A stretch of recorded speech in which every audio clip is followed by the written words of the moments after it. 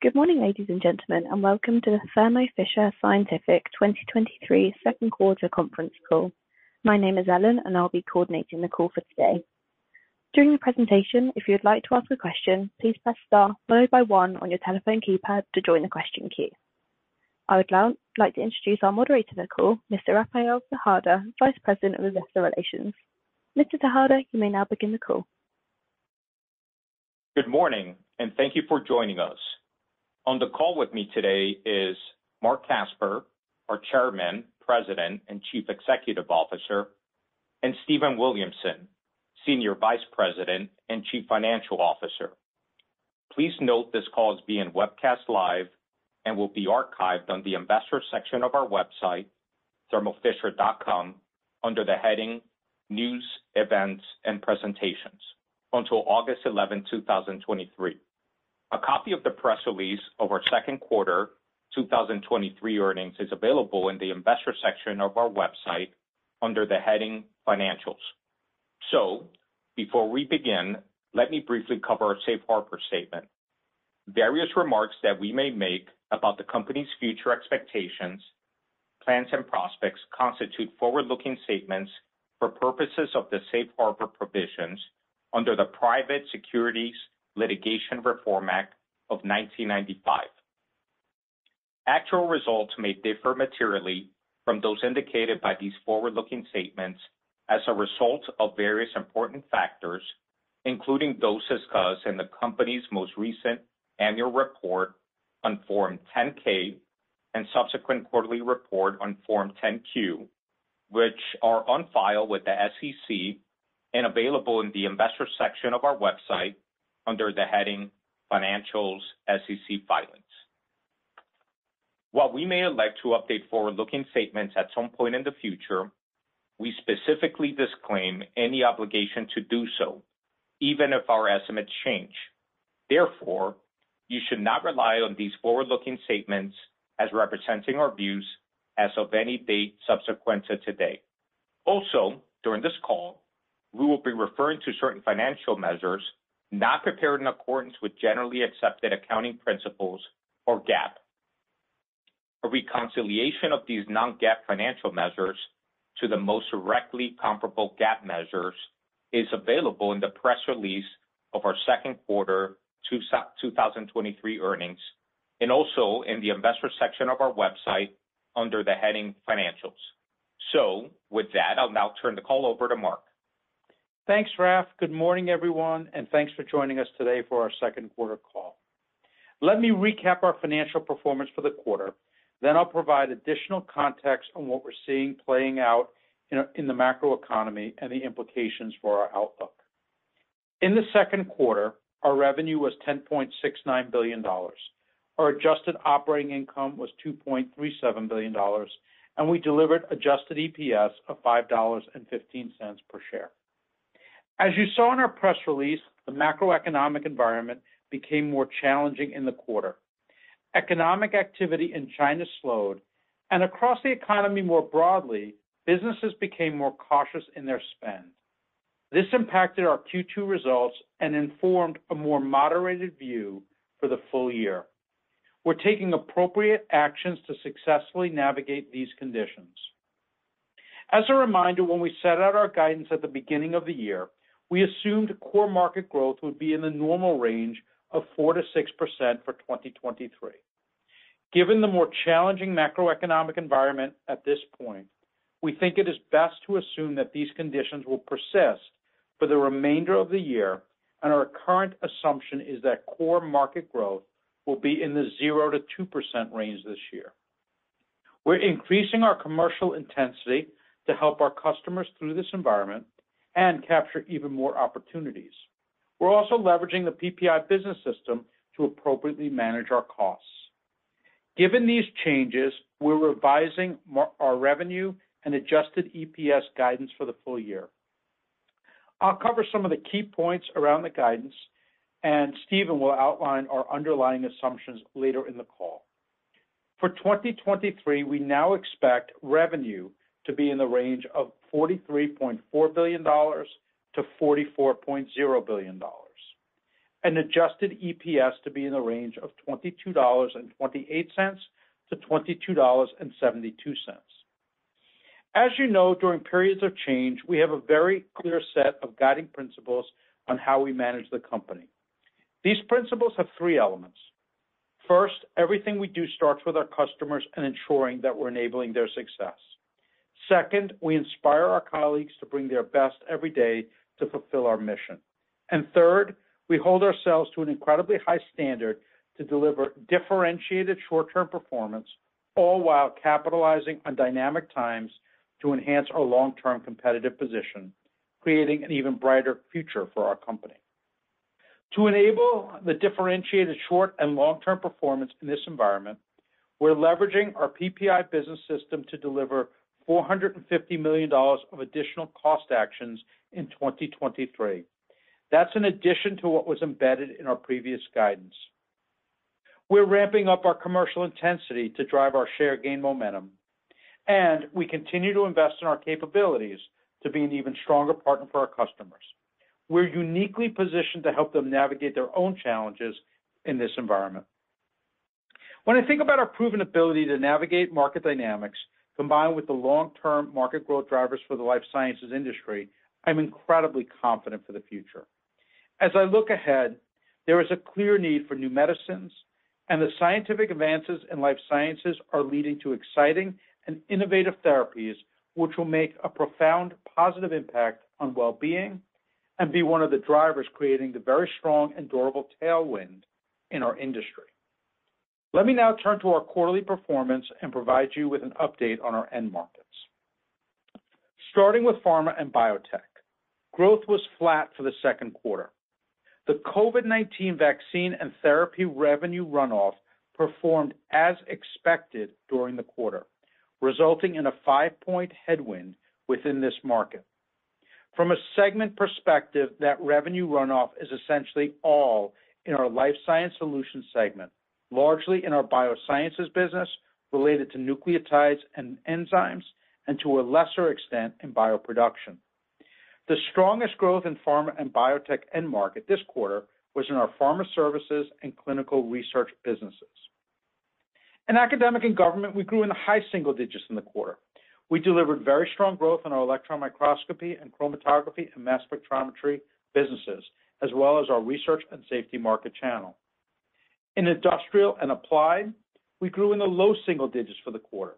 The strongest growth in this end market was in our analytical instruments businesses.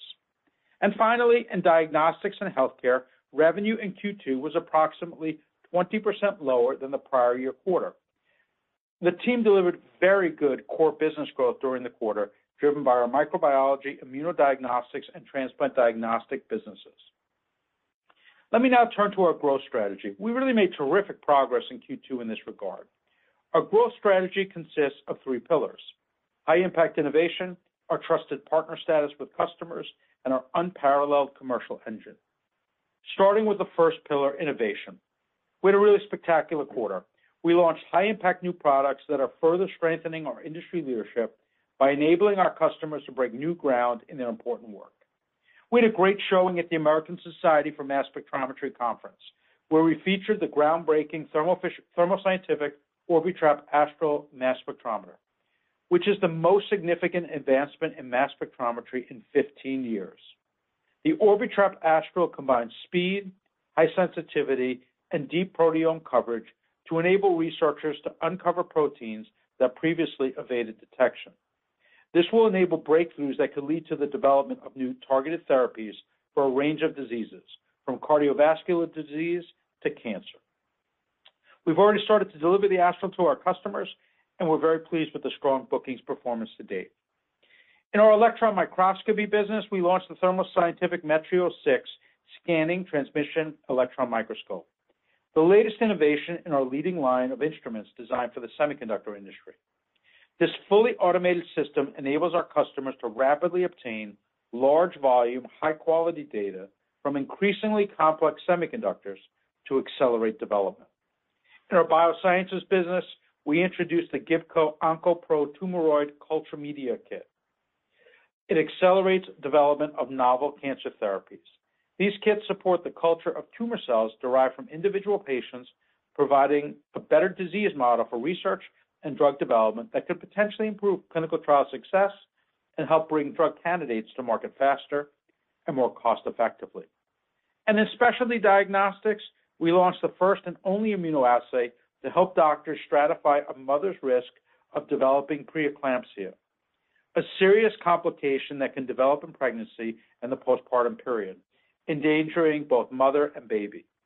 We received breakthrough designation and FDA clearance for assessing a patient's risk of developing severe preeclampsia, enabling doctors to better manage care. These are just a few examples of the exciting innovation going on across our company, which will make a significant difference for our customers and drive future growth. The second pillar of our growth strategy is the trusted partner status that we have built with our customers. This unique relationship gives us early insights into our customers' unmet needs and enables us to bring our industry-leading products, services, and expertise together in ways that no one else can. We continue to strengthen our capabilities to be an even stronger partner for our customers. For example, in our pharma services business, we added an early development hub at our site in Bourgoin, France, enabling early development in addition to commercial manufacturing. The third pillar of our growth strategy is our unparalleled commercial engine. We have a meaningful commercial advantage due to the deep engagement that we're able to have with our customers across the globe. A great example of our progress here is further strengthening our commercial capabilities with the opening of a state-of-the-art customer center of excellence in Milan. It features a customer application development lab to showcase our industry-leading products, services, and expertise. We continue to successfully execute our disciplined capital deployment strategy, which is a combination of strategic M&A and returning capital to shareholders.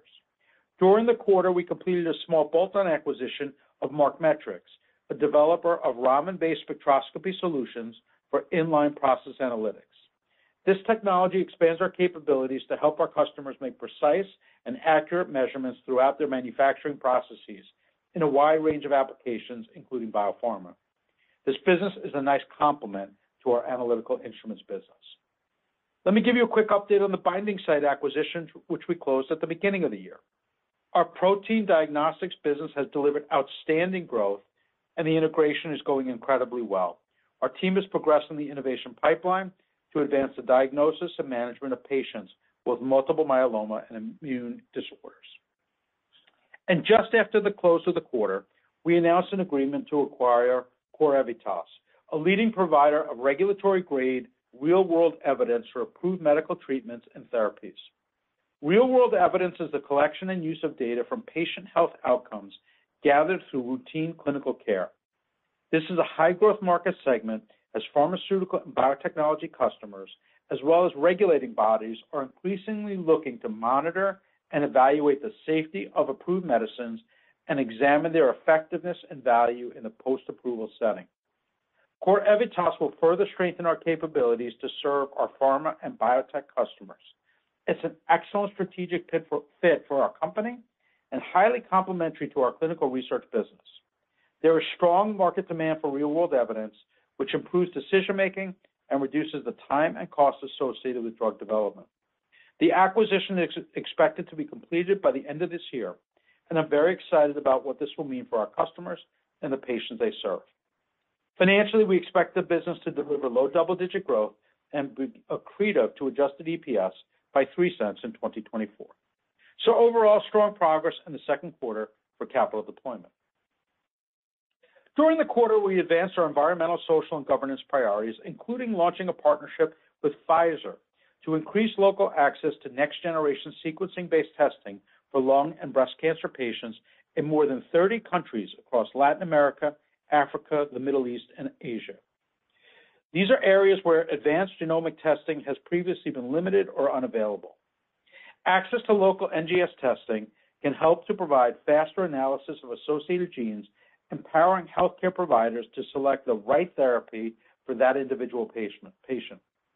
Through the partnership, we will work with local labs using our NGS technology to ensure they meet industry standards for NGS testing for breast and lung cancer.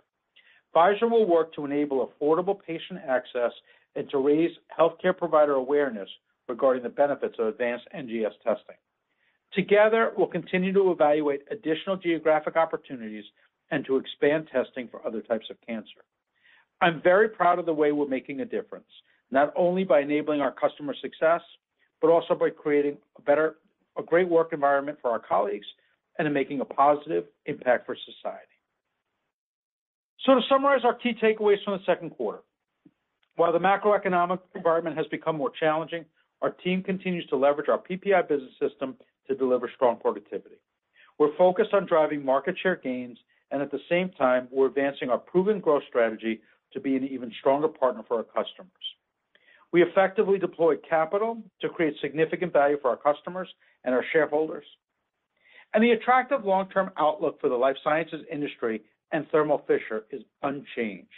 We're incredibly well positioned to help our customers navigate the current environment, capture incremental opportunities, and exit this period an even stronger industry leader with a very bright future. With that, I'll now hand the call over to our CFO, Stephen Williamson. Stephen. Thanks, Mark, and good morning, everyone. As you saw in our press release, and as Mark just outlined, the macroeconomic environment became more challenging in the second quarter.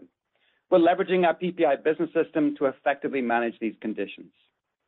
In the quarter, we delivered $10.7 billion of revenue, which included just over 2% core organic revenue growth, and we delivered $5.15 of adjusted EPS. Revenue in the quarter was $300 million lower than we'd incorporated in our previous 2023 guidance. $280 million of this was related to the core business and $20 million related to testing. Approximately one-third of the change in core revenue was driven by lower economic activity in China, and the remainder was driven by more cautious spending across our customer base globally, particularly in biotech. Adjusted EPS in the quarter was 28 cents lower than we incorporated in our previous 2023 guidance. 7 cents of this was driven by FX and 21 cents by the lower revenue. Given the lower core revenue both in the quarter and assumed in our full-year outlook, we're using the PPI business system to aggressively manage our cost base. In Q2, this enabled us to offset $75 million of the profit impact of the lower-than-expected revenue. This highlights that we're actively managing the business. Let me now provide you with some more details on our performance. Beginning with our earnings results. As I mentioned, we delivered $5.15 of adjusted EPS in Q2. GAAP EPS in the quarter was $3.51. On the top line, reported revenue was 3 percentage points lower year over year. The components of our Q2 reported revenue included 3% lower organic revenue, a 1% contribution from acquisitions, and a slight headwind from foreign exchange. As I mentioned earlier, core organic revenue growth in the quarter was just over 2 percentage points. For context, core organic revenue growth includes the runoff in our COVID-19 vaccines and therapies revenue. Without that runoff impact, growth would have been 5% in the quarter. Turning to our organic revenue performance by geography, the organic growth rates by region are skewed by the pandemic-related revenue in the current and prior year. In Q2, North America declined mid-single digits. Europe grew in the low single digits, and Asia-Pacific declined in the mid-single digits, with China declining in the low teens. With respect to our operational performance, adjusted operating income in the quarter decreased 9%, and adjusted operating margin was 22.2%, 150 basis points lower than Q2 last year. In the quarter, we delivered very strong productivity and achieved strong price realization. This was more than offset by lower pandemic-related revenue, continued strategic investments, and FX. Given the change in the macro environment, we're using the PPI business system to drive significantly more productivity this year than initially planned. We've initiated $450 million of additional cost actions, and as I mentioned earlier, we already began to see this benefit in Q2. Total company adjusted gross margin in the quarter came in at 41%, 220 basis points lower than Q2 last year.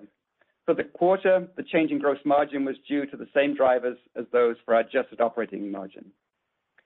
Moving on to the details of the P&L, adjusted SG&A in the quarter was 15.6% of revenue, an improvement of 50 basis points over Q2 last year. Total R&D expense was $345 million in Q2, reflecting our ongoing investments in high-impact innovation. R&D as a percent of our manufacturing revenue was 7.1% in the quarter. Looking at our results below the line for the quarter, our net interest expense was $148 million, which is $36 million higher than Q2 last year, mainly due to capital deployment. Our adjusted tax rate in the quarter was 10%. This was 300 basis points lower than Q2 last year, reflecting the results of our tax planning activities. Average diluted shares were 388 million in Q2, approximately 6 million lower year over year, driven by share repurchases net of option dilution.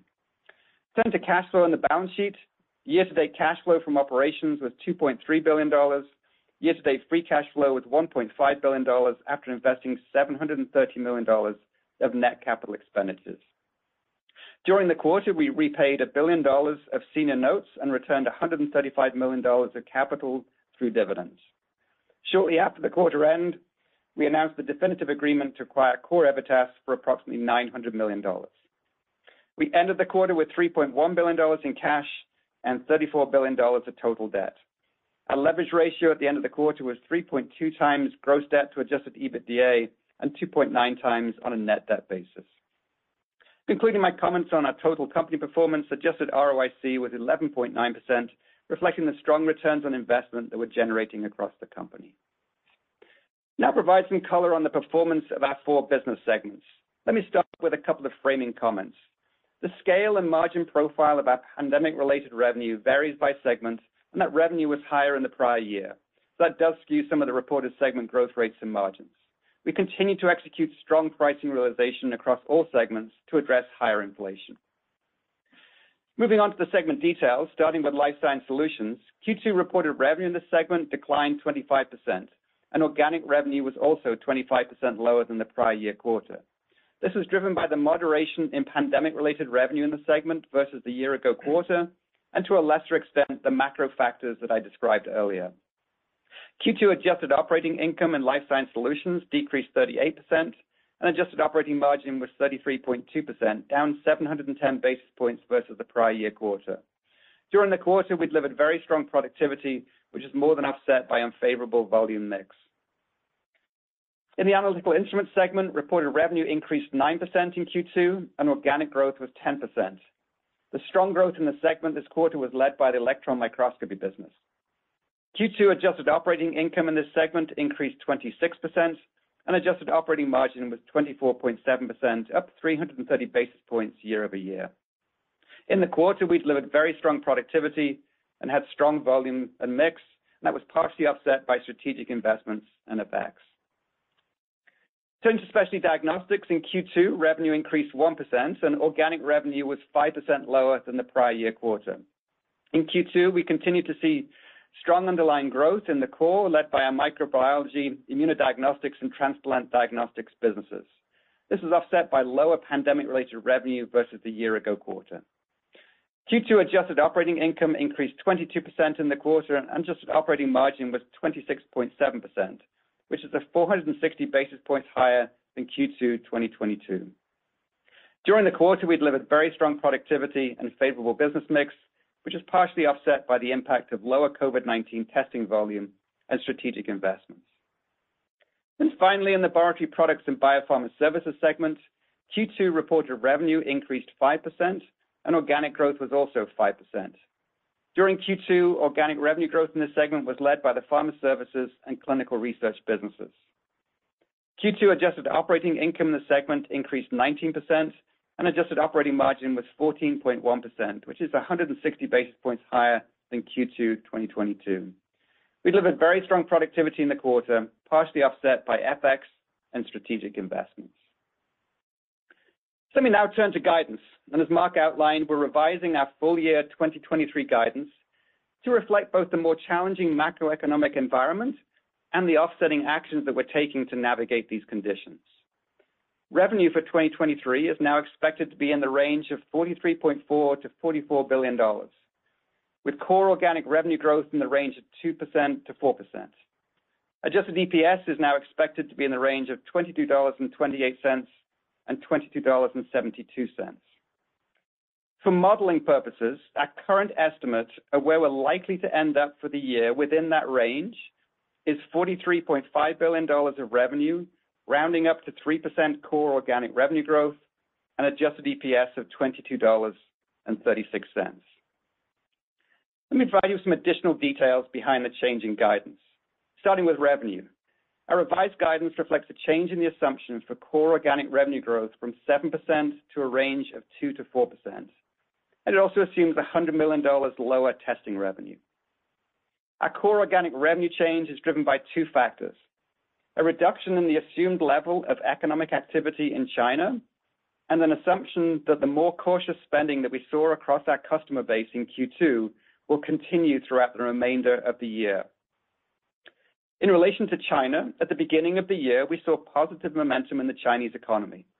We had previously assumed that this momentum would continue through the rest of the year. However, as the second quarter progressed, economic activity in China significantly slowed, resulting in less customer activity in the quarter. We think it's appropriate to assume that this condition remains in place for the remainder of the year. With regards to customer spending patterns more broadly, in Q2, customers in our end markets began the year with somewhat cautious spending. And this was something that was not confined to our end markets. Companies across most business segments were cautious with their spending given the uncertain macro conditions. This dynamic became more challenging in Q2. We'd previously assumed that this would lessen in impact as the year progressed, and we now think it's appropriate to assume that the cautious spending will continue through the remainder of the year. With strong commercial execution from our team, we expect to successfully navigate these macro dynamics and deliver 2 to 4% core organic revenue growth for the year. And for context, as Mark mentioned, with the changes in the macro, we're now assuming core market growth for our industry to be in the range of 0 to 2% for 2023. It's a reduction of approximately 4 percentage points versus the 4 to 6% assumed previously for market growth. When I think about the range of outcomes for the full year, core organic revenue growth, the largest swing factor is the extent of the budget flush at the end of the year. Should that be weaker than normal, then core organic revenue growth would round down to 2%, and if stronger, it could round up to 4% for the year. And if China gets traction stimulating the economy, then that could also be an upside late in the year. So moving now to profitability, as I mentioned earlier, we're using the PPI business system to aggressively manage our cost base. We put in place $450 million of additional cost actions to limit the impact of the expected lower revenue on the P&L. This demonstrates our active management of the business. As a result, the high profitability pull-through on the lower revenue is expected to be reduced to 35% in terms of how it flows through to the bottom line. And factoring in this and the updated view of FX, we now expect our adjusted operating income margin to be in the range of 23.2 to 23.4% for the year. So let me now provide some more additional details on the updated 2023 guidance.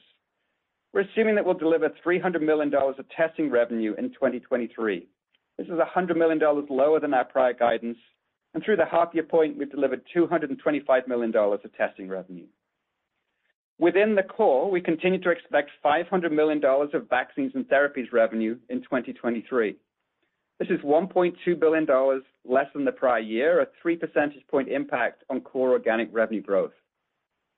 Through the half-year point, we've delivered $365 million of vaccines and therapies related revenue. Moving on to FX, we continue to assume that FX will be a year-over-year tailwind to revenue of approximately $100 million. And then in terms of adjusted EPS, we now expect FX to be a headwind of 11 cents, which is 5 cents higher than our previous guidance. The Binding Site acquisition is performing well, and we now assume it will contribute approximately $260 million to our reported revenue growth for the year and 9 cents to adjusted EPS. Below the line, we continue to expect net interest expense in 2023 to be approximately $480 million. The adjusted tax rate assumption for the year is improved to 10% versus our prior guidance of 10.8%, driven by our tax planning initiatives. We're now expecting net capital expenditures will be approximately $1.7 billion, and we continue to expect the free cash flow will be $6.9 billion for the year. In terms of capital deployment, our guidance includes $3 billion of share buybacks, which were already completed in January.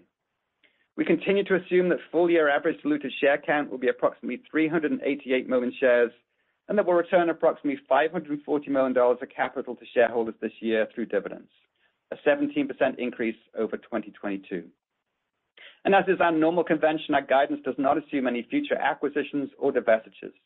We've not included any operational benefit in 2023 for the acquisition of Core Evitas. When we get more clarity on the actual close date for that acquisition, we'll provide an estimate of any potential impact in 2023. So to conclude, we recognize that the change in guidance is significant. We think it's appropriate given the change in the macro environment. As we said at our Investor Day, should market growth be lower than normal, we will leverage the PPI business system and step up productivity, and that's what we've done. We're well positioned to navigate the near-term environment. And while the near-term environment may be more challenging, the long-term fundamentals supporting the growth of our end markets remains unchanged, as does the strength of our position to serve them. Now let me turn the call back over to Raf. Thank you, Stephen. Operator, we're ready for the Q&A portion of the call.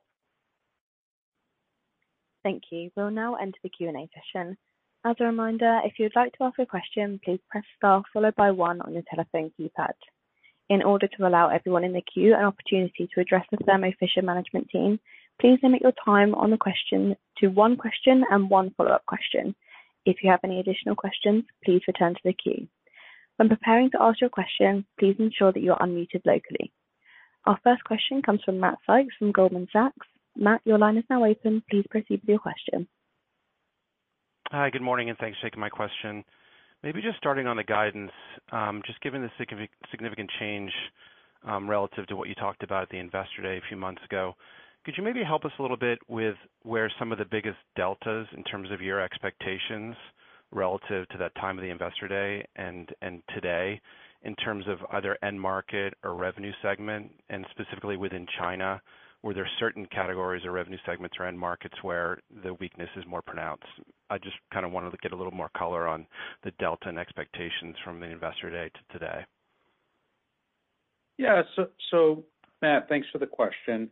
In terms of the guidance change, the way that I think about it, let's start from the beginning of the year. I think it's the easiest place to start, and we can talk about the Investor Day, right? So, in terms of the market growth and the conditions there, right, what we're seeing is that China really slowed quite meaningfully in Q2, right? And that's actually somewhat surprising given, the first quarter really started to rebound off of the zero COVID policies, and there was government stimulus, and all of a sudden Q2 really slowed down significantly. And when I think about that, and then we're assuming that for the full year, right, in terms that it's going to continue.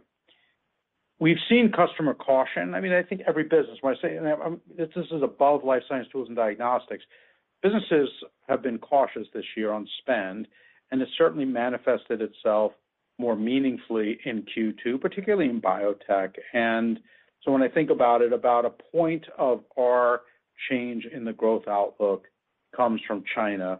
About 3 points of it comes from customer caution, and within it, bioproduction is about a point or a third of the customer caution aspect, 2/3 across the rest of the business. Versus sort of what the Analyst Day and sort of, the view in May, we saw China certainly soft throughout the quarter, and in our business, the final month of a quarter is actually quite meaningful across all of our businesses. So while we certainly saw some customer caution in the beginning of the second quarter, June saw no bounce at all, right? So it just, it's kind of flat through the quarter. So therefore, we just didn't see that view, which is why we've adjusted the outlook at this point in time. Great. That's very helpful color. Thanks, Mark. And then just for my follow-up, just on the AI segment and instruments, could you maybe just, given the visibility you might have into sort of the back half of this year, talk about sort of what the backlog looks like, order growth, and how you're feeling about sort of the moderation in instrument growth in the back half of this year that you talked about earlier this year? Yeah, Matt, thanks for the question. So when I think about instruments, we obviously entered the year with a strong backlog, and we entered the quarter with a strong backlog, and the 10% growth is very strong performance. Orders were definitely softer than we expected in Q2, primarily driven by China. which is a large component of the business there. And therefore, I would say we would expect that the growth rate would become more muted as the year unfolds in the analytical instruments business as we continue to, work down the backlog. Thank you, Matt. Thanks very much. Thank you. Our next question comes from Dan Arias from Stifel. Dan, your line is now open. Please go ahead. Morning, guys. Thanks for the questions.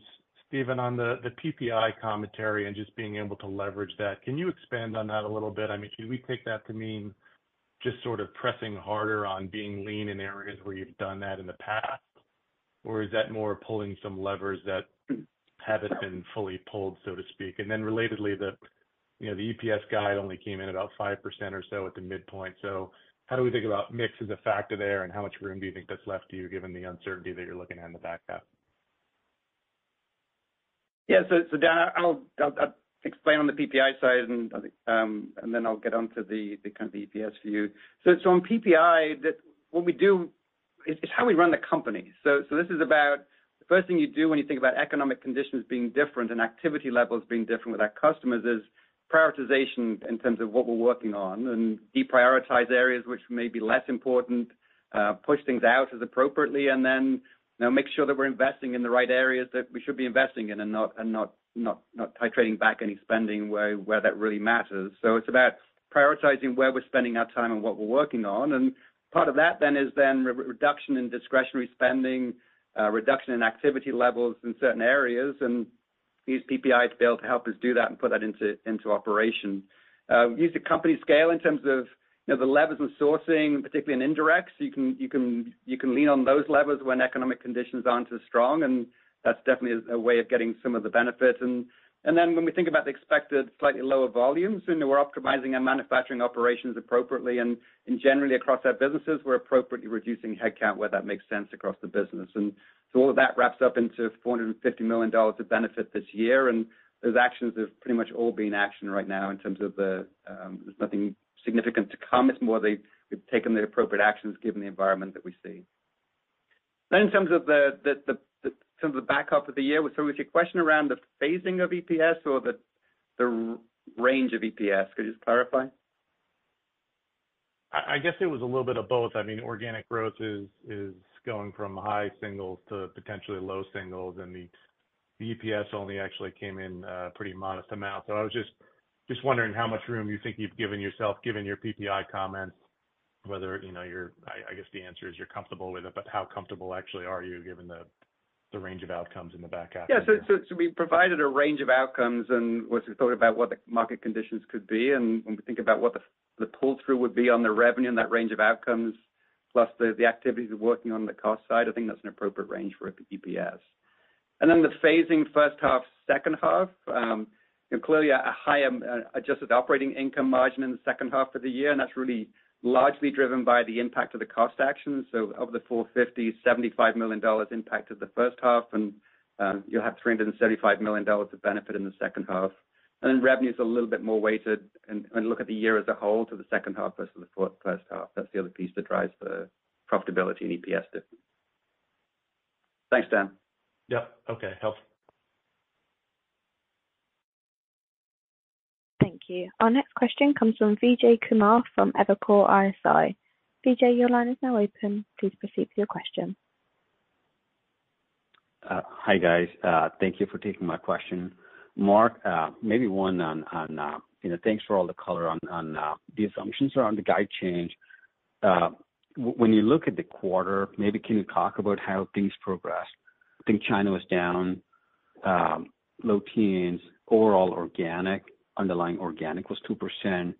Did things worsen throughout the quarter? Because I think the implied guidance for back half is low singles, 2%-ish at the midpoint. So we're just wondering if the exit rate was around 2%-ish, or is the back half assuming some improvement from the exit rate levels of 2Q? Yes.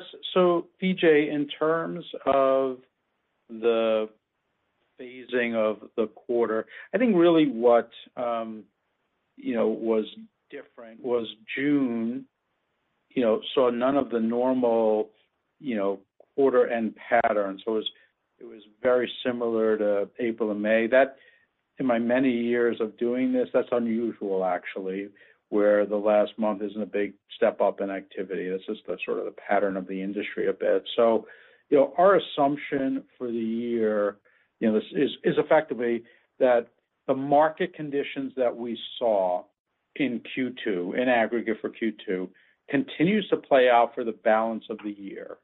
And you have all sorts of different comparisons within the different businesses versus the prior year and so forth.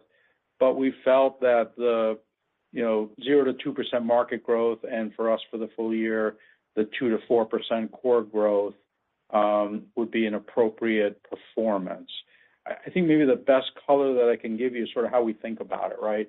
Our best view on what happened in the market, is informed by looking at all of the competitors, peers that reported in Q1. Obviously, that goes well into May. All of our internal data about what's going on in the market, our extensive dialogue with customers, and the few companies that reported so far, right? So that informs the 0 to 2.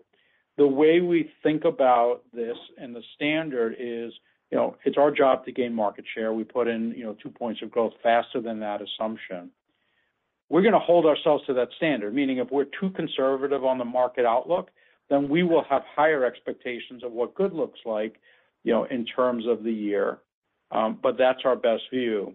When you look at the script and the comments that Stephen and I made, we made no comments about share gain in Q2 because when you deliver 2% growth, we're not going to pat ourselves on the back. At least looking at the first few companies that have reported, it appears that our performance is actually quite good and that we're growing faster.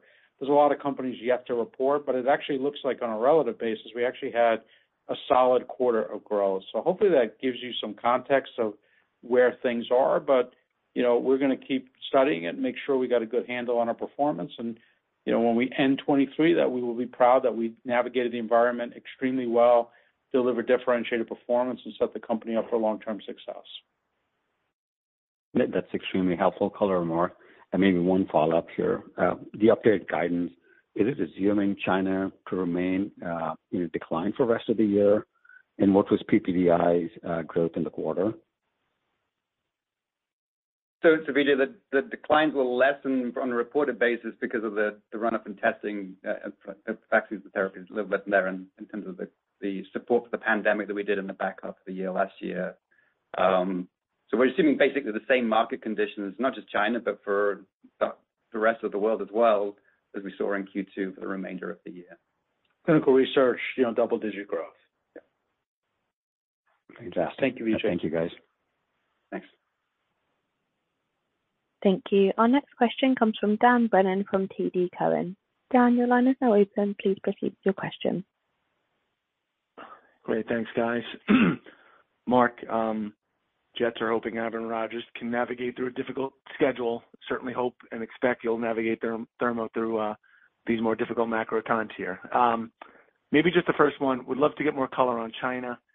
Could you just walk us through just more color across your major customer segments, kind of unpack kind of how the quarter played out from that perspective, and then specifically would also love to hear color on bioproduction in China.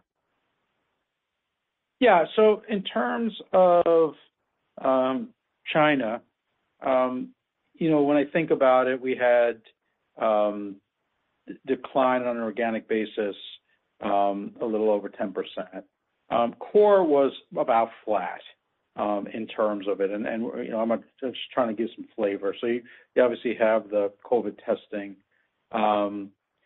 What we saw in China, and it was very different than what our team expected, what we expected. And if I think about that, that's an unusual comment coming from us. Actually, our leadership team from China came to the U.S. and had the opportunity to sit down and chat with them about what are they seeing. So, and I'm heading over to China in a few weeks as well for a week. So, it's an important market. It really does feel like it is broad economic based. And so we saw that across our different businesses, not limited to one. Clearly, bioproduction was soft in China, so consistent with some of the other comments that you've heard from others. But we saw the slowdown really cut across the portfolio, if you will, and it seems to be economic activity. We always assume, hey, are we doing something wrong? Are we losing share? All of those things, because I think that's the sort of the PPI discipline, which is, fact-based, hold yourself accountable to a high standard. At least at what we're seeing, it just feels like, customers got extraordinarily cautious in China. Activity slowed, and it showed up across the portfolio.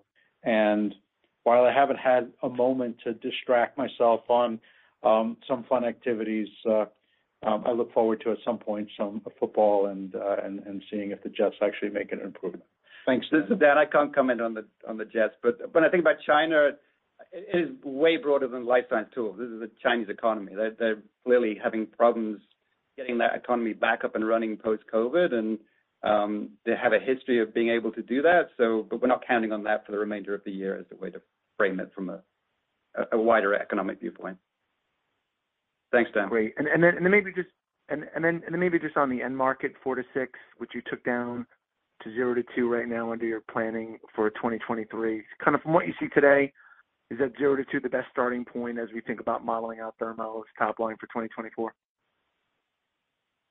Do you want to talk a little bit about Steve? Yeah. So just broadly on 2024, when I think about what you need to do to model a company going forward, it's two factors. One's the jumping off point for the 2023 margins, and then what's the macro conditions assumption you use for 2024. So, obviously on the macro, we're assuming that the near-term conditions stay the same throughout the remainder of the year. You'll need to make your own assumption around what that market growth is for next year. We'll have more clarity on that when we get towards the end of this year and know what the macro conditions are like. So it's not macro within our industry, it's a macro in terms of the overall economic situation across the globe. So we'll have a clearer view on that towards the end of this year. As Mark said earlier, we'll hold ourselves to the standard of delivering a couple of points higher than what the market growth is when we think about that. So as you weave in what assumption you have, I think the assumption is we'll be driving a couple of points of share gain above that. And then from a margin standpoint, a normal assumption for the year would be start with 50 basis points of expansion on top of what we just ended the year. And then when you think about my guide for this year, there will be some small benefit of carryover of the cost actions into 2023 as well. So that will help you think about the margin profile for 24 at this point and provide you, more refined view on that when we give the guidance for 24 in more detail. Thanks, Sam. Thank you. Our next question comes from Derek DeBorn from Bank of America. Derek, your line is now open. Please go ahead. Hi, thank you, and good morning. So Dan sort of asked some of the question I wanted to talk to you about on 24. I guess, Mark, what's your view that we're not entering a more prolonged downturn in the life sciences tools market? And I'm just sort of thinking about this from a historical perspective when we've sort of seen some resets in the market, and it's taken a while for this to sort of like wash through the system. So it's like, what's your confidence that, we're not in a situation where we've got a period where the growth is going to be, sort of back in that lower range?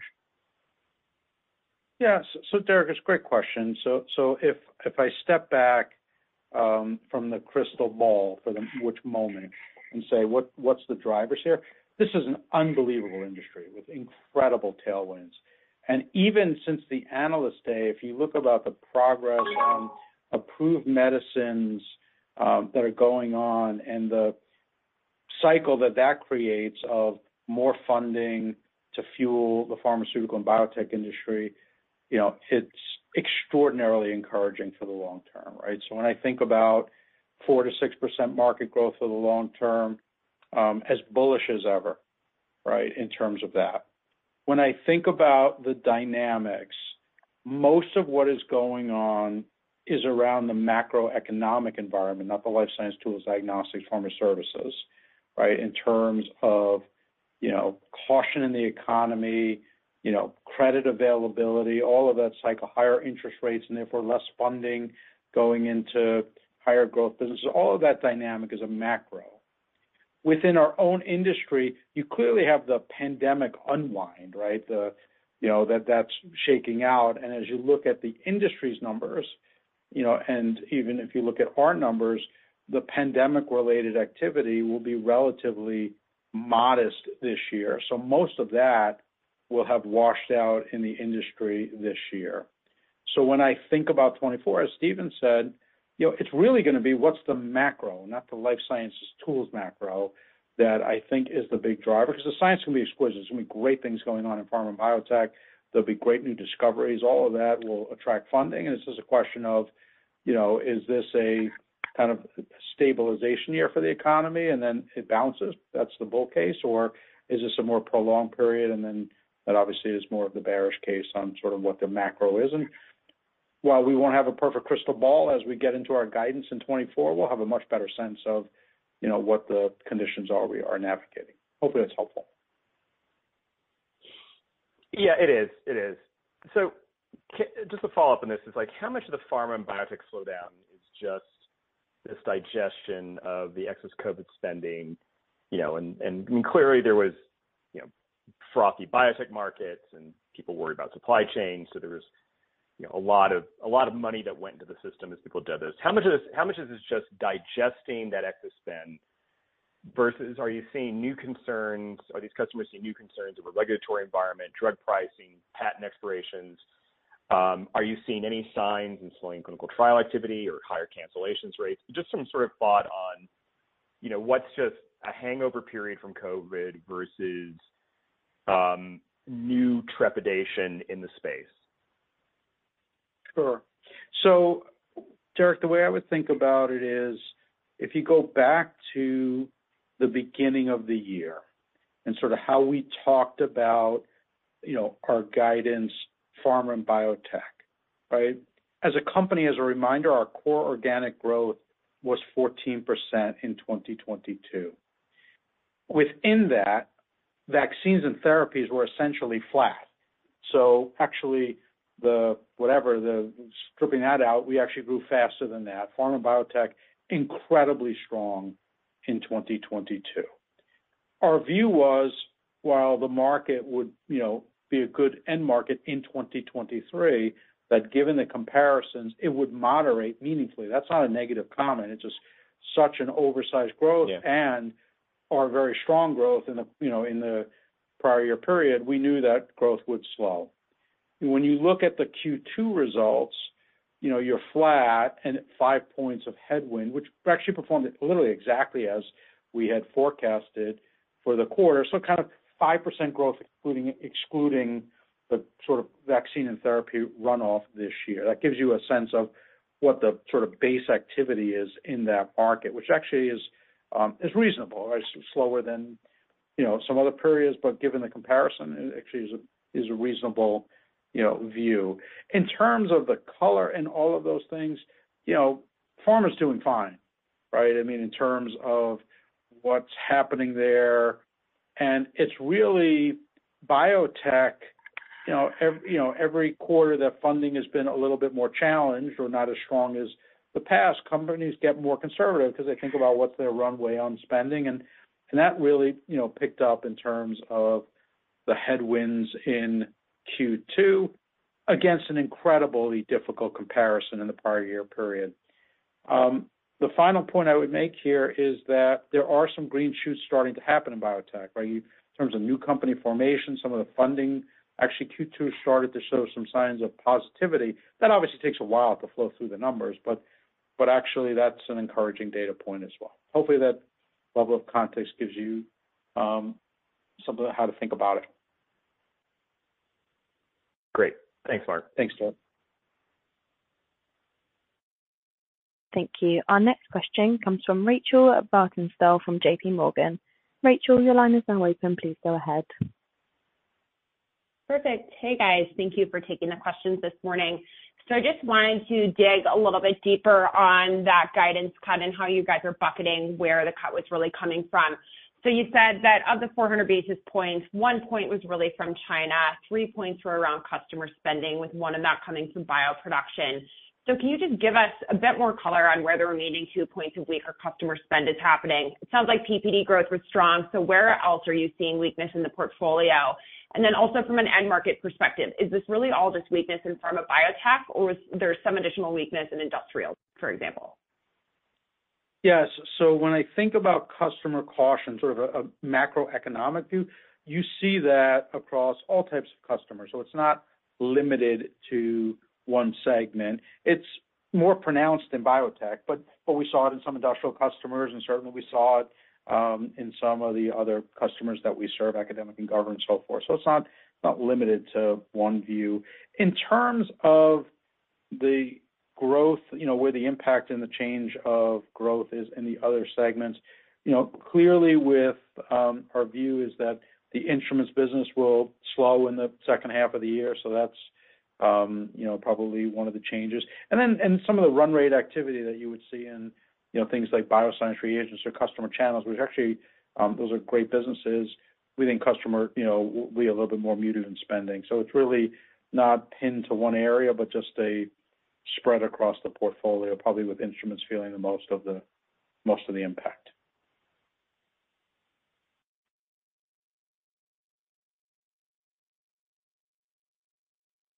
Okay, operator, we're ready for we'll take one last question. Okay, thank you. Our next question comes from Jack Meehan from Nephron Research. Jack, your line is now open. Please proceed. Thank you. Good morning. I wanted to ask about M&A. These dynamic times historically have a way of creating new opportunities. There's been a few larger assets talked about in the press. Just would love to get your thoughts. Do you expect to be active, if something materialized? Yeah, Jack, thanks for the question. So in terms of, capital deployment and M&A, we've been active on return of capital, both through the increase in the dividend and the share buybacks earlier in the year. We've also been active on M&A with, closing the Binding site to start the year. We're excited about Core Evitas, and we have a lot of firepower, and we're very active, right? I do agree with your sentiment that in these periods, there are opportunities, so we're actively looking at a number of things. And, we're only going to do transactions that fit our criteria, which is ultimately it's going to strengthen our offering from a customer perspective. It's going to, clearly add shareholder value in terms of the returns that we generate from the transaction. So you'll see us be active, and whether that, happens, in terms of the second half of the year or into 24, we're certainly busy is the way I would think about it. Great. And I had one follow-up on pharma services. It sounds like that business grew faster than PPD this quarter. Can you talk about how the demand profile is holding up there? And I need to ask about the tornado that hit Rocky Mount. Does that have any material impact on the market as you see it? Yeah, so pharma services, really strong performance in terms of growth, and the way you characterize it is accurate. So, very strong growth in that business.